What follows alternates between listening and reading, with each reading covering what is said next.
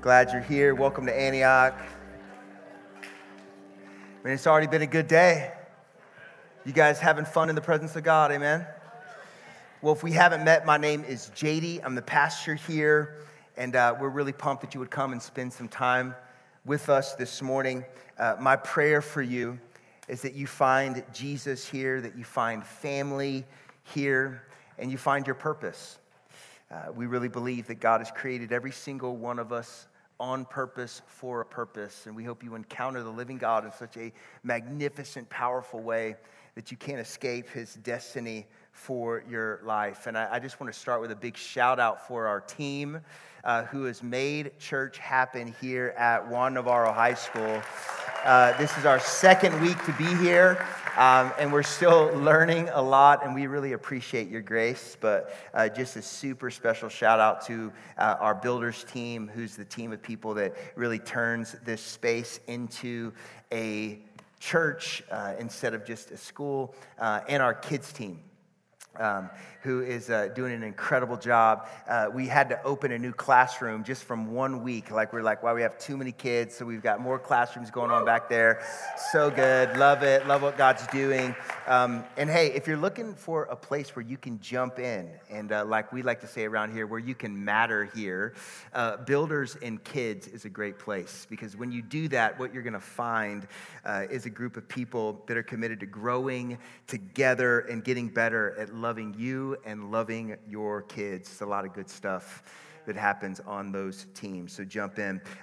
This is a double special day, all right? And so I'm going to kind of do a little. Can I make this moment personal?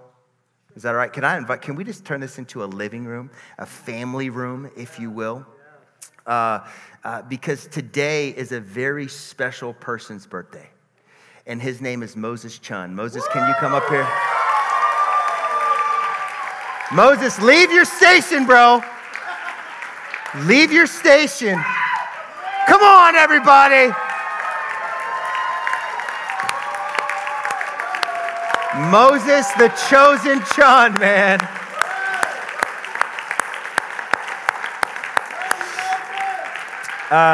If you don't know Moses, you don't know that he is hating every moment of this. He doesn't like this type of stuff at all. I even got a special request from his wife. Please don't sing happy birthday to him. He hates that. I was like, cool, I won't sing, but I'm going to do everything else. Because Moses, I can't look at him or I'm going to lose it. Because he means that much to me. And today is special, not just because it's Moses' birthday, but a lot of you guys know this. We've been journeying together, is that God has called Moses and his beautiful family, his wife Sarah and their amazing little stud JP. He's called them home to the Chicagoland area. And so next week will actually be Moses' last Sunday with us as a church. And I thought, man, what a beautiful timing. Sometimes things happen, and I think you guys get the illusion that we're great at planning things. That, wow, his birthday would be lining up right when this happened. No, that was beyond us. I was like, oh, wow, it's birthday Sunday. This works out great. But here's the thing about Moses. Moses has been a special person to me and my family for the past 7 years. And really beyond that, I got to know Moses when he was a student at Baylor, and I was one of the college pastors at the Antioch that is in Waco. And Moses was our bass player. He was a life group leader, and just an incredible guy. And when Liz and I decided that we were going to plant a church here in Austin, Moses was the first person, and I'll just say this, the only person who said, hey, I want to come with you guys. And I didn't know the treasure that I was getting.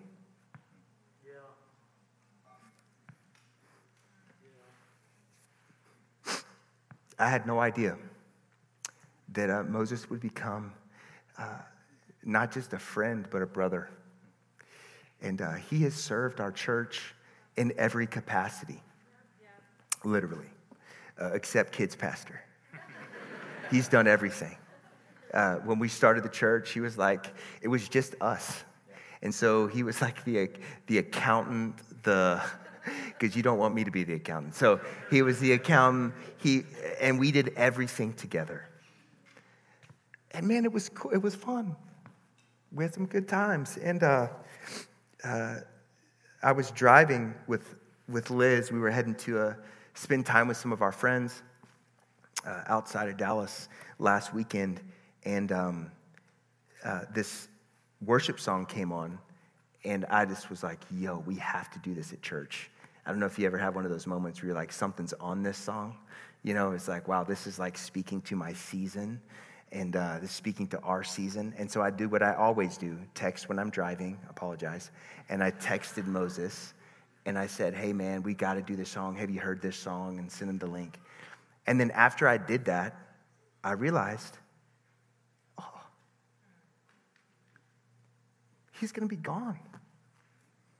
I'll probably still text you. It'd be like, hey, we should do this song, you know? Like, and it'll be like, all right, cool, text Sam, you know? Like, and here's the thing, like, it's emotional because I haven't just worked with Moses for 7 years. I've actually had the privilege of being loved by Moses for the past 7 years. And he's been just a faithful friend. And whenever you're building something, especially when you're planting a church, which is special, to say the least, and I've planted a couple churches, and this has been a unique experience for me. Having someone who's going to carry your armor with you is special. And you've done that, dude, so well. And we love you so much, dude. And it's your birthday as well as your second to last day. So we got you something. If you guys don't know, Moses was our worship leader, and we call him the pastor of experience because he kind of oversaw everything that we did. And what he did when he took that on is that he actually is one of the most anointed bass players that you've ever heard. Like, he prophesies through the bass. Like, it's amazing. Like, no, I'm serious. Like, you don't think bass matters until Moses plays the bass, and you're like, oh, yo, I had no idea. Thank you, Moses. You know, like, and he had this old bass that he's had for a really long time, and it stopped working. So we found out what his dream bass was, and we bought it for you, bro. And I think we have a picture of it. Do we not? No? Okay. He picked it out. Moses sent it to us, and it's being shipped to your parents' house. We love you, bro. Man, thank you so much. Thank you. Love you, buddy. Love you. So much, man.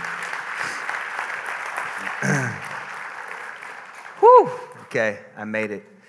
And I have to tell you, the gift that I got him, just because it's funny to me. It's like Moses is the most un-Texas person you should have ever met. And so I was like, dude, we can't let this guy leave Texas and go back to Chicago without a pair of cowboy boots. So I got him a pair of cowboy boots, as you should. I don't know if he'll ever wear them, but they will be a monument in his closet of God's country. Can I get an amen? All right. Now, let's get into what God has for us today. Amen. Last week, we spent our time talking about stepping into the new thing that God is doing. And stepping into the new thing can be amazing, but can also be extremely challenging. New is exciting, but new is also hard because new seasons demand new behaviors. Because doing what we have been doing in the last season that we were in, if we keep doing the same things in the new season that we're in, it's most likely going to lead to frustration. It's going to lead to disappointment because we're trying to operate in the new thing that is happening through the old lens that we've been living. So we spent some time talking about it's good that we lean into the new. It's good that we step into the new. And let me make a clarification. I didn't know this, but at the end of my sermon last week, I was reading the story of Elijah and Elisha, and I said Elisha burned his plow and he had a barbecue with his oxen, right? And I said, yo, in our language, that's going full send. I've been informed that the over 50 crowd thought I said full sin. Okay? That's not what I said. I said full sin, which means like pedal to the metal, selling out, going for it, whatever it is. All right, so just a little clarification that we're going into this new season full sinned. We're not going in full sin. All right, we're going in full sinned. Okay, are you with me? Full send. We're on the same page. Isaiah 43, verse 18. Forget the former things. Do not dwell on the past. I said the above 50 crowd as if I'm not nipping at those heels, but I'm not there yet. Forget the former things. Don't dwell on the past. See, I'm doing a new thing. See, I'm doing a new thing. Now it springs up. Do you not perceive it? I'm making a way in the wilderness and streams in the wasteland. God is doing a new thing. He's doing a new thing in us. He's doing a new thing in you. And once we begin to see the place of destruction and loss being restored by Almighty God, and God begins to heal some things within us, the question for us is, are we aware of it? Do we perceive it? Are we living in it? Has it become our normal? Or are we just excited because it is new? One of the promises for us in this season as a church is that God is saying, hey, that He's with us, that He's positioned us for unlikely victory. He's with us and He's positioned us for some unlikely victories in our lives. But let me just encourage us this morning, statistically, it is almost impossible for us to hold on to the new thing that we're believing for. Especially when it comes to New Year's resolutions. 9% of us will successfully see what we are wanting to see shift, change, be impacted or transformed in our lives this year happen. 9%. 23% of us have already quit. Within that 23%, this is awesome, you quit last week. This is the one that's the most revealing to me, that the second Friday of the month is known as, the second Friday of January is known as Quitter's Day. Because that's when you're just like, okay, I've had enough, right? Enough salad, give me a burger. Second Friday of the month, that's when it happens, Quitter's Day, okay? 43% of us expect, think about this, expect that we're going to give up on the new thing by February. It's like we go in expecting, yeah, this feels good right now, but I don't think it really is going to last. And so it doesn't. What's this tell us? It's easy to get excited about the new thing. That's the easy part. It's easy to get fired up about the new thing that's happening. It's easy to get fired up about the new idea. That stuff, that is not hard. What is hard is actually living it. It's actually ingesting that new thing, being aware of it, perceiving it, forgetting what is behind and pressing on to what is ahead. And look, these statistics don't stop at like simple goals like, all right, this year I'm going to eat right. I'm going to start working out. I'm going to read more, whatever your New Year's resolution is. These statistics, I think, bleed right into the things that we are holding on to that God has spoken over us. Promises that He's given us. Things in your life that you're like, man, I want to see this habit become a holy habit. I want to see this addiction be broken. Things that affect our hearts. These statistics are not just for the silly New Year's resolutions that we all set every year and we all seem to break every year.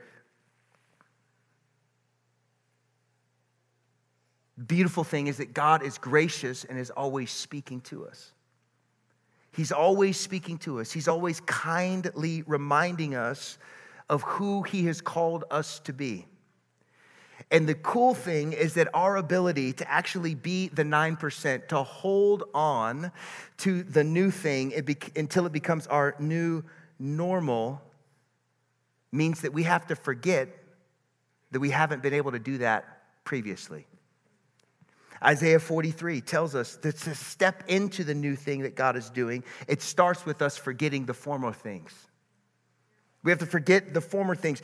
We have to forget the things that we have done to screw things up. And we have to forget what we thought God should do to bail us out. We have to forget the former things to move forward. We have to stop spending time thinking about what did or didn't happen the last time we tried to move forward in our life. We can't dwell on the last time we tried to take some ground in our heart.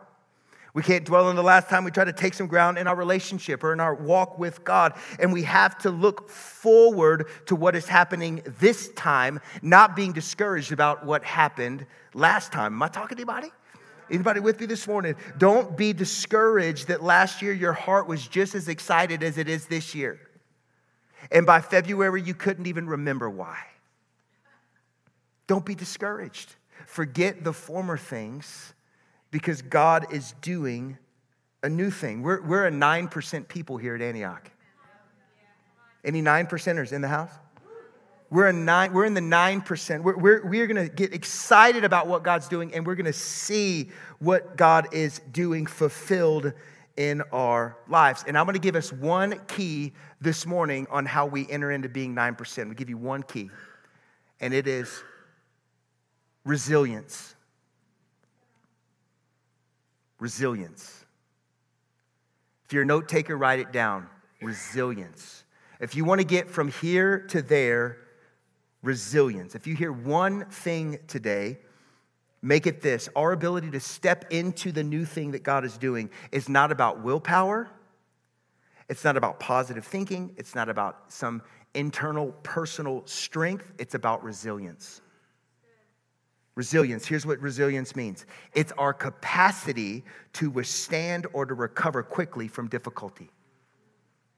If you want to go from here to there, resilience. You have to have a capacity to recover quickly from difficulty. Holding on to the new thing that God is doing hinges on our capacity to surrender in and recover from the bumps we hit along the way. If we want to be ground takers, we have to become masters at recovering quickly from difficulty.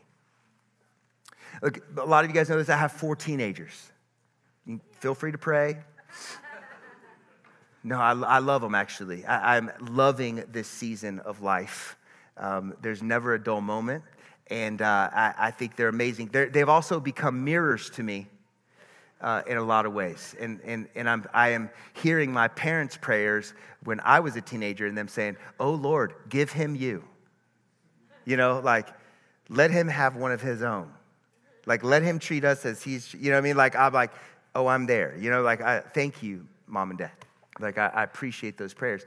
No, seriously, having teenagers is awesome. And the thing is that when I was a teenager, I thought I was super cool. Okay? I really did. And it took me having teenagers to realize that season has passed.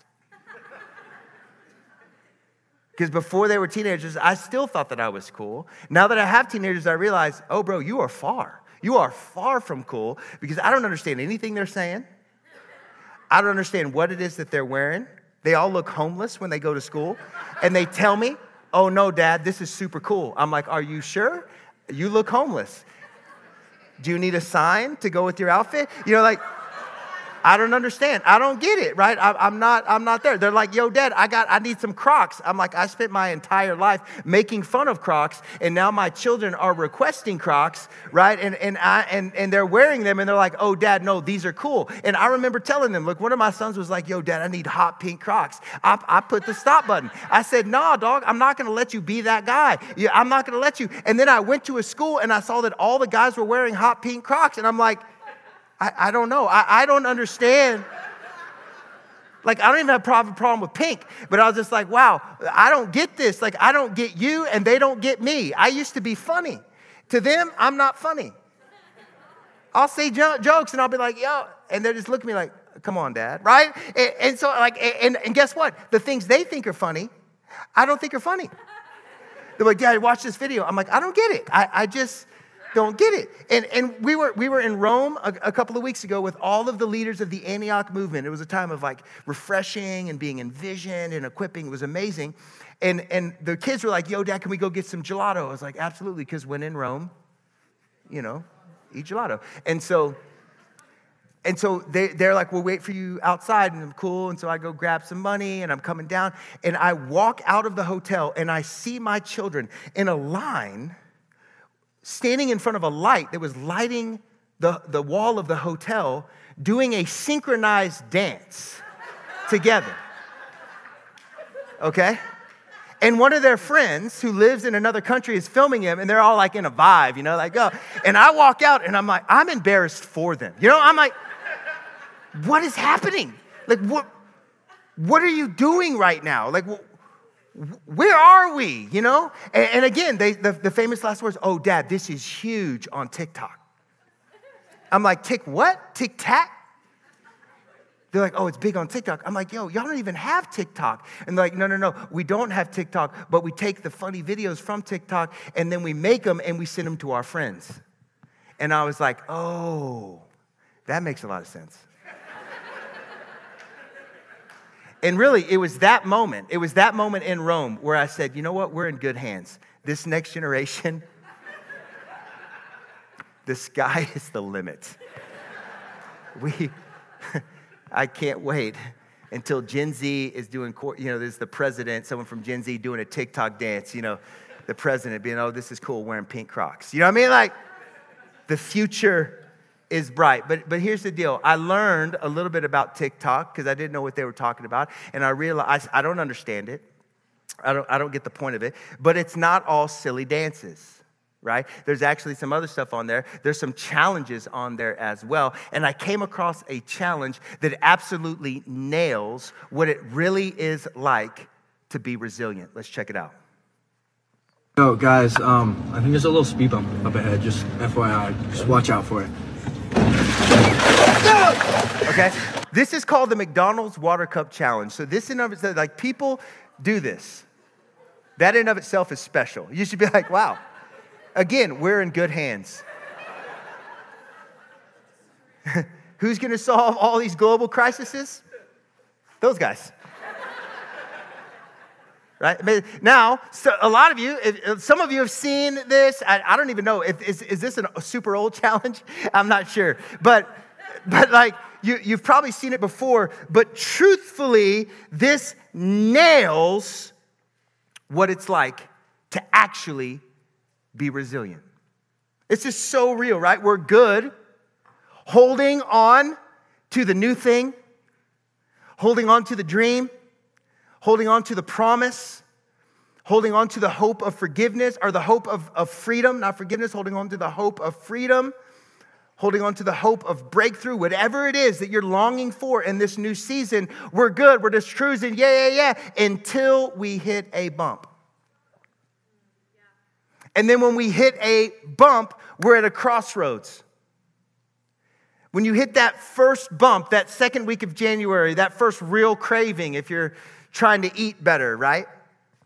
You hit a real bump, a real temptation, a real wall, and all of a sudden, everything that you were carrying is now up in the air, and we have to make a decision. I'm either going to lean in or I'm going to give up. I'm either going to lean in, refill all of my cups, keep driving again, and be like, all right, here we go. Or I'm going to say, well, it's a mess. I don't know if I can do this. I don't know if I could take another bump. I don't know if I have the strength to really take another hit, because like stepping into the new thing that God has for us, no matter what it is, maybe it's like you want to see a behavior change, or you want to respond better, you want to grow in some holy habits, you want to get some new mindsets in your life. Look, getting there is not about avoiding bumps. Getting there is learning how to surrender in and recover from bumps. I think this is why 91% of us don't make it. Is because we think, I need to try to avoid bumps. We hit a bump, I failed. But stepping into the new thing is about resilience. It's not about perfection. Did you know that God knows you're human? This was big for me. You ever like get it, like God begins to speak to you and you're like, wow, I didn't realize that I was believing a lie that was so wrong about myself that it was distorting my ability to actually step into all that God had me to be. And that lie was that God's expectation on my life is that I would be perfect, that I would be Jesus, that I would always respond right, I would always think right, I would always say right, I would always pray right, I would just do right all the time. Just like, oh, I just got to do this thing. I just got to make it happen. I got to make this thing happen. I got to go. And it has to be perfect. And then I would experience a bump and I would not be able to recover from the bump because I thought, oh, God must be disappointed in me because I'm not perfect. No, God's expectation is not that you would be perfect. God's expectation is that you would be fully human and fully surrendered. Fully human. Look, God knows that you're going to hit setbacks. God knows that you're going to relapse. God knows that you are going to fail hard. So hard. God knows you're going to respond awful. He knows it. And he has grace for it. Because his expectation is that we would be fully human and fully surrendered. Not perfect, surrendered. 2 Corinthians 3:17. Now the Lord is the Spirit, and where the Spirit of the Lord is, there's freedom. And we all with unveiled faces contemplate the Lord's glory and are being transformed. And everyone say this, we are being, say that. Say it like you have some courage. We are being transformed into his image with ever increasing glory, which comes from the Lord who is the Spirit. We're in a process of transformation. We're in a process. And the key to staying in that process is resilience. It's being able to bounce back and recover from the bumps that challenge who we are becoming. We have to be able to bounce back from the things, the bumps in life that challenge who we are becoming because we are being, everybody say being. We are being transformed into the image of God. And if you're a Bible reader, you're going to know the name Peter. How many of you have heard the name Peter, right? Peter was one of the disciples of Jesus. Jesus actually called him the rock on which he's going to build his church. That's a solid encouragement.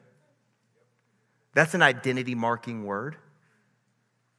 Peter, this is who you are. You are a rock, and you are so stable and strong. I'm going to put my church on your back.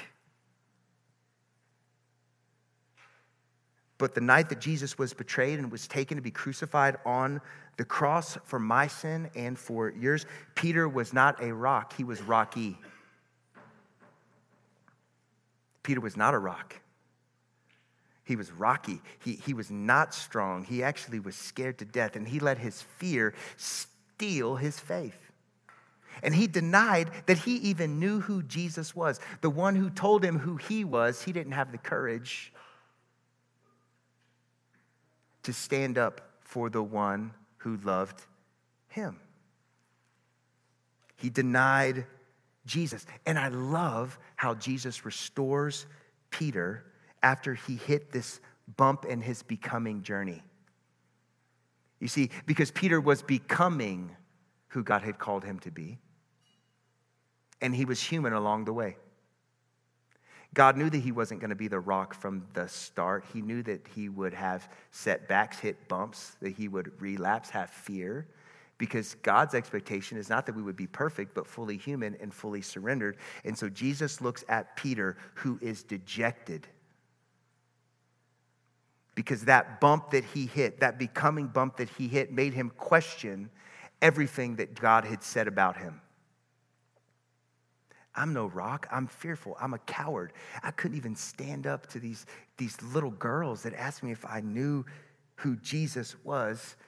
And after Jesus died on the cross, rose again, conquered sin and death, he meets Peter on a beach. And he looks at Peter and he says, Peter, do you love me?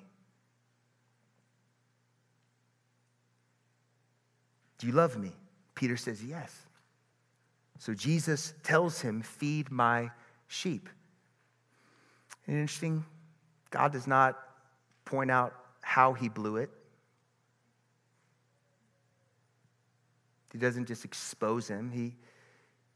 He calls him. Do you love me? Peter's like, yes. He does it 3 times. Yes, okay, feed my sheep. Peter, do you love me? Yes. Feed my sheep. Jesus keeps asking Peter, do you love me? Because he's pulling him out of his shame by reminding him of who he was. He's pulling him out of his shame by reminding him of who he was. And when you know who you are in God, there is nothing that can steal you from what God has for you.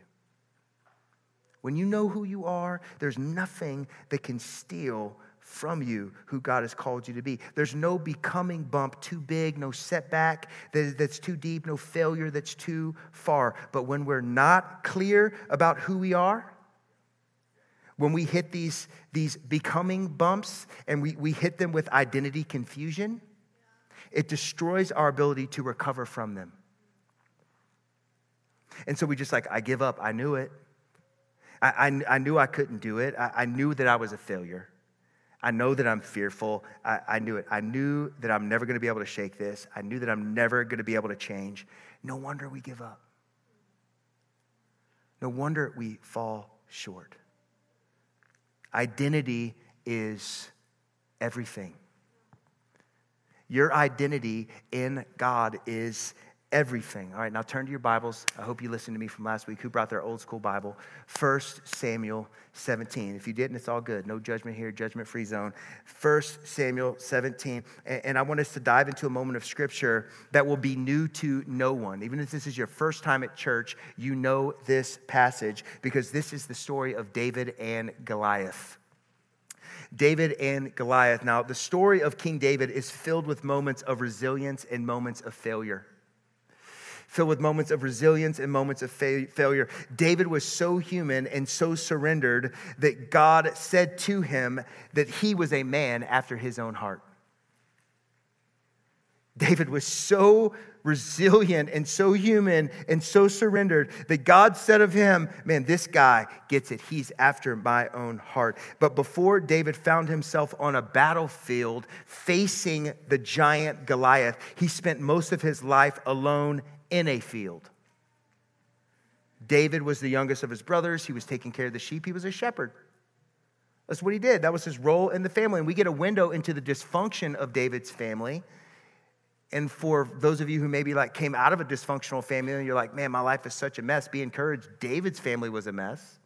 It was so dysfunctional that when the prophet Samuel shows up because God has led him there to anoint the next king of Israel, David's dad, Jesse, doesn't even invite him to the party. And Samuel goes through like all the brothers, right? He's like, oh, and Jesse's like, oh, wow, check this one out, you know? And Samuel's like, nope.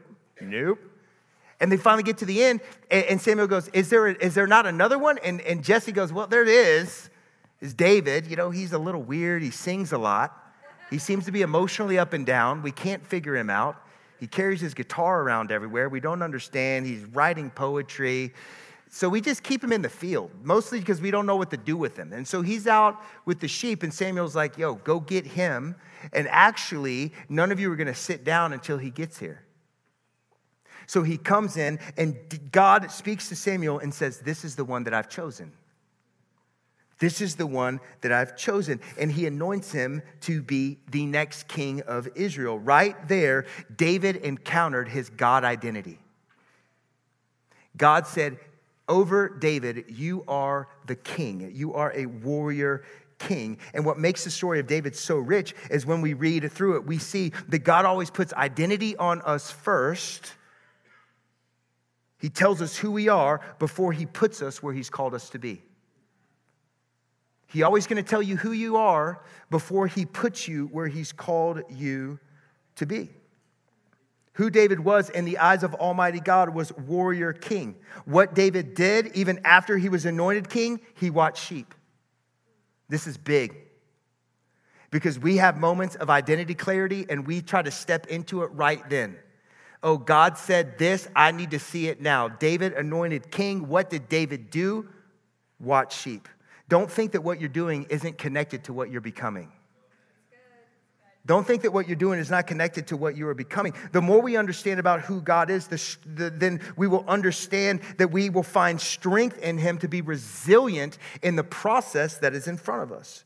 Because when bumps come, knowing your identity allows you to get back up, dust yourself off, and keep moving forward in the promise. And David hit some bumps in his journey. He hit some bumps, he hit some challenges, and they pushed up against who God had called him to be. Right? One of the bumps was he's anointed king. His dad does not go, wow, David, amazing. He was like, yo, cool, the sheep are unattended. Why don't you head back out there? Then the Philistines come and attack the people of Israel. Jesse goes, oh, yo, David, come here. Your brothers have been out for 40 days on the battle line. You've been out watching the sheep. Why don't you take them some food? Who was David? He was a warrior king. What was David doing? He was working for Uber Eats. That's what he was doing. He was anointed king, but what was he doing? He was working for Uber Eats. He was delivering food. His identity was clear, and he was learning to live in it before God put him in a position to have to be resilient in it. And so he goes to deliver food to his brothers. He's like, oh, yo, hey, guys, what's up, man? Here's some sandwiches. I hope y'all are doing good. And then he hears the Philistine Goliath mocking God, mocking the people of God. In 1 Samuel 17:26, David says to the soldiers around him, okay, who is David, warrior king? What has he been doing? Watching sheep and delivering food. And he tells the soldiers, who's this uncircumcised Philistine? Who's this guy who is defying the armies of the living God? And his brothers hear him say this, and what do? They throw a bump at him. They throw a becoming bump at him. And they say to him, what are you doing here, David? Dude, you don't belong here, man. Go back to the sheep. You don't belong here. Guys, don't listen to this guy. Look, he sings a lot. Just let him do his thing. But he's strange. We can't figure him out. David hits a bump. But remember, resilience is connected to us understanding our identity. And since God had spoken his identity to him and David was walking in it, this becoming bump did not derail him. And so even though his brothers were accusing him, saying, you don't belong here. This isn't for you. You don't know what you need to do. You can't handle this. This is beyond you. He says, no, I'm good. Let me talk to the king. So he goes and he talks to King Saul. Verse 32. He's now looking at the king. Who was David? He was the warrior king. What was he doing before this? Delivering food. But he finds himself in front of the king. What's that tell us? That if we are obedient to believe who God's called us to be, God will be faithful to put us where we need to be. We don't need to fight for it. It's just going to come. It's just going to happen. And so David is in front of the king, and it says, let no one lose heart on account of this Philistine. Your servant will go and fight him. Can you imagine this little teenager, probably between the age of like 16 and 18, coming to these lifetime soldiers saying, guys, I know, look, here's the deal. Been watching some sheep. We're good. I'll take care of him. I had a moment with God. I'm good. You know, like ministry time was wild at youth last night. It was great. I am clear on who I am. Do not worry. Do not lose heart on account of what this guy is saying. And look, Saul replied, another becoming bump. You're not able to go out against this Philistine and fight him. You're only a young man, and he's been a warrior his whole life. Saul's like, look, dude, I love the passion. It's the beginning of the year. I love your excitement. But you have no idea what you're facing. You have no idea what you're facing. There's no way that you can win this fight. David at that moment could have said, you know what, you're right. I'm sorry. I don't know what I'm doing here. I just got excited and caught up in the moment. He could have just given up, but no, he had resilience. He recovered quickly from the difficulty and challenge that was in front of him. And so David was like, you're right. I haven't been a soldier, but I have been a shepherd. Don't think that what you're doing is not connected to your becoming. And David says, look, I have had a lion come and steal my sheep. I learned how to defend what was mine. And I killed the lion with my bare hands. Then I had a bear come in, and I did the same thing to him. So yeah, you're right.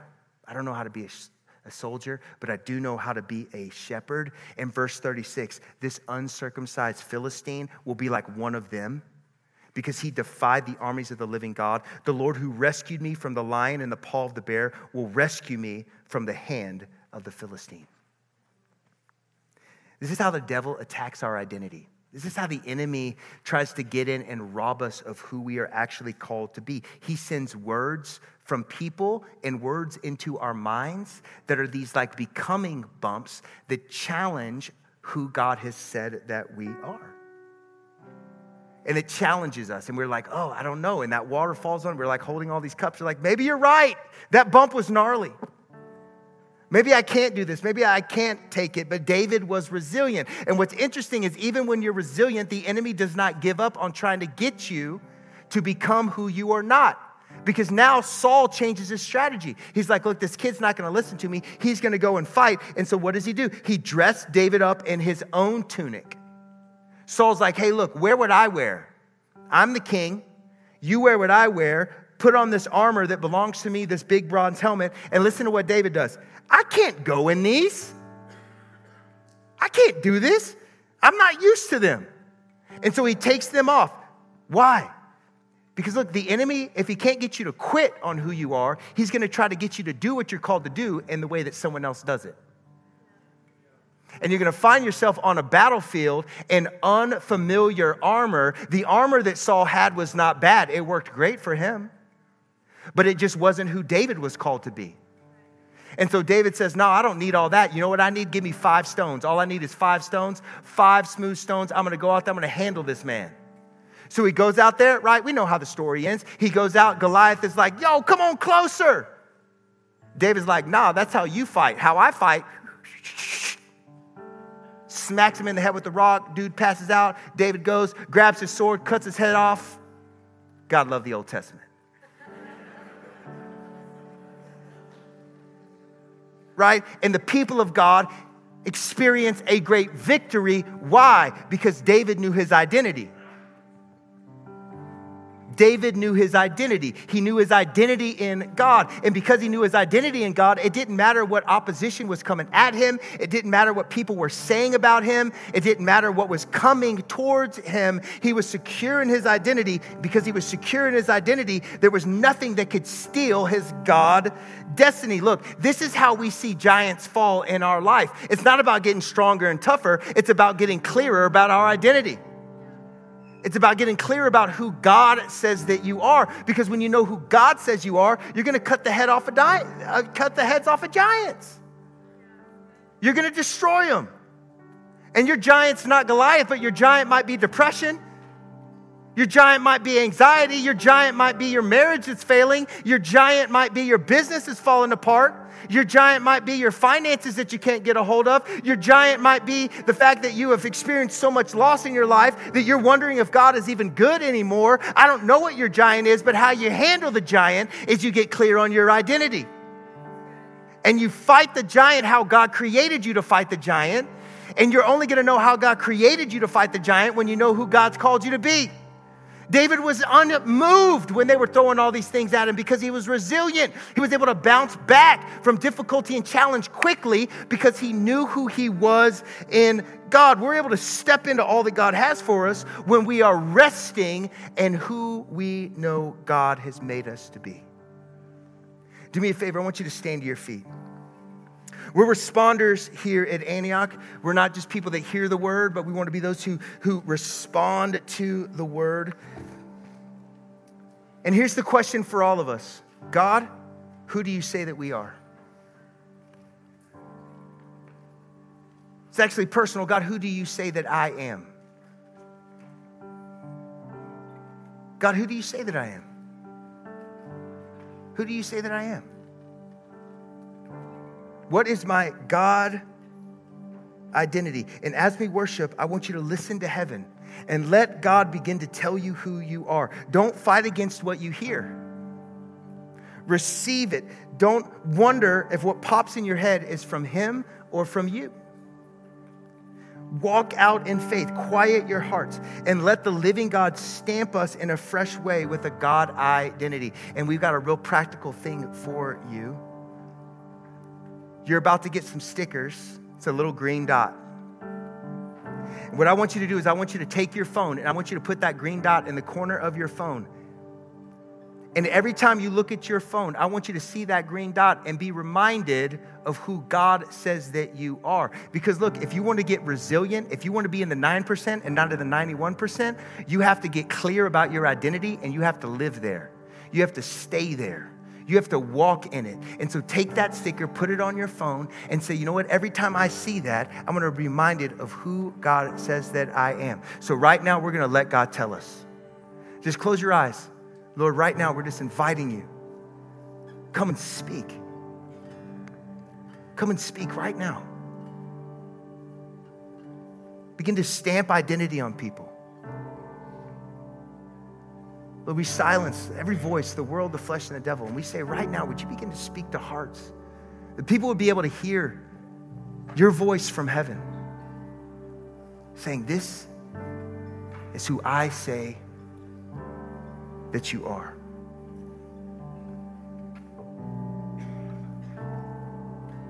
And as we worship, I want you just to listen.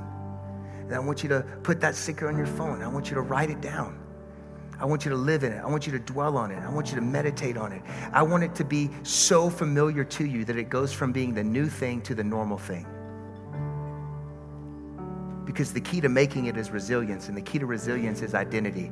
And the beautiful thing about God is that he has designed you on purpose for a purpose. So Lord, as we sing, would you speak in Jesus' name? Amen.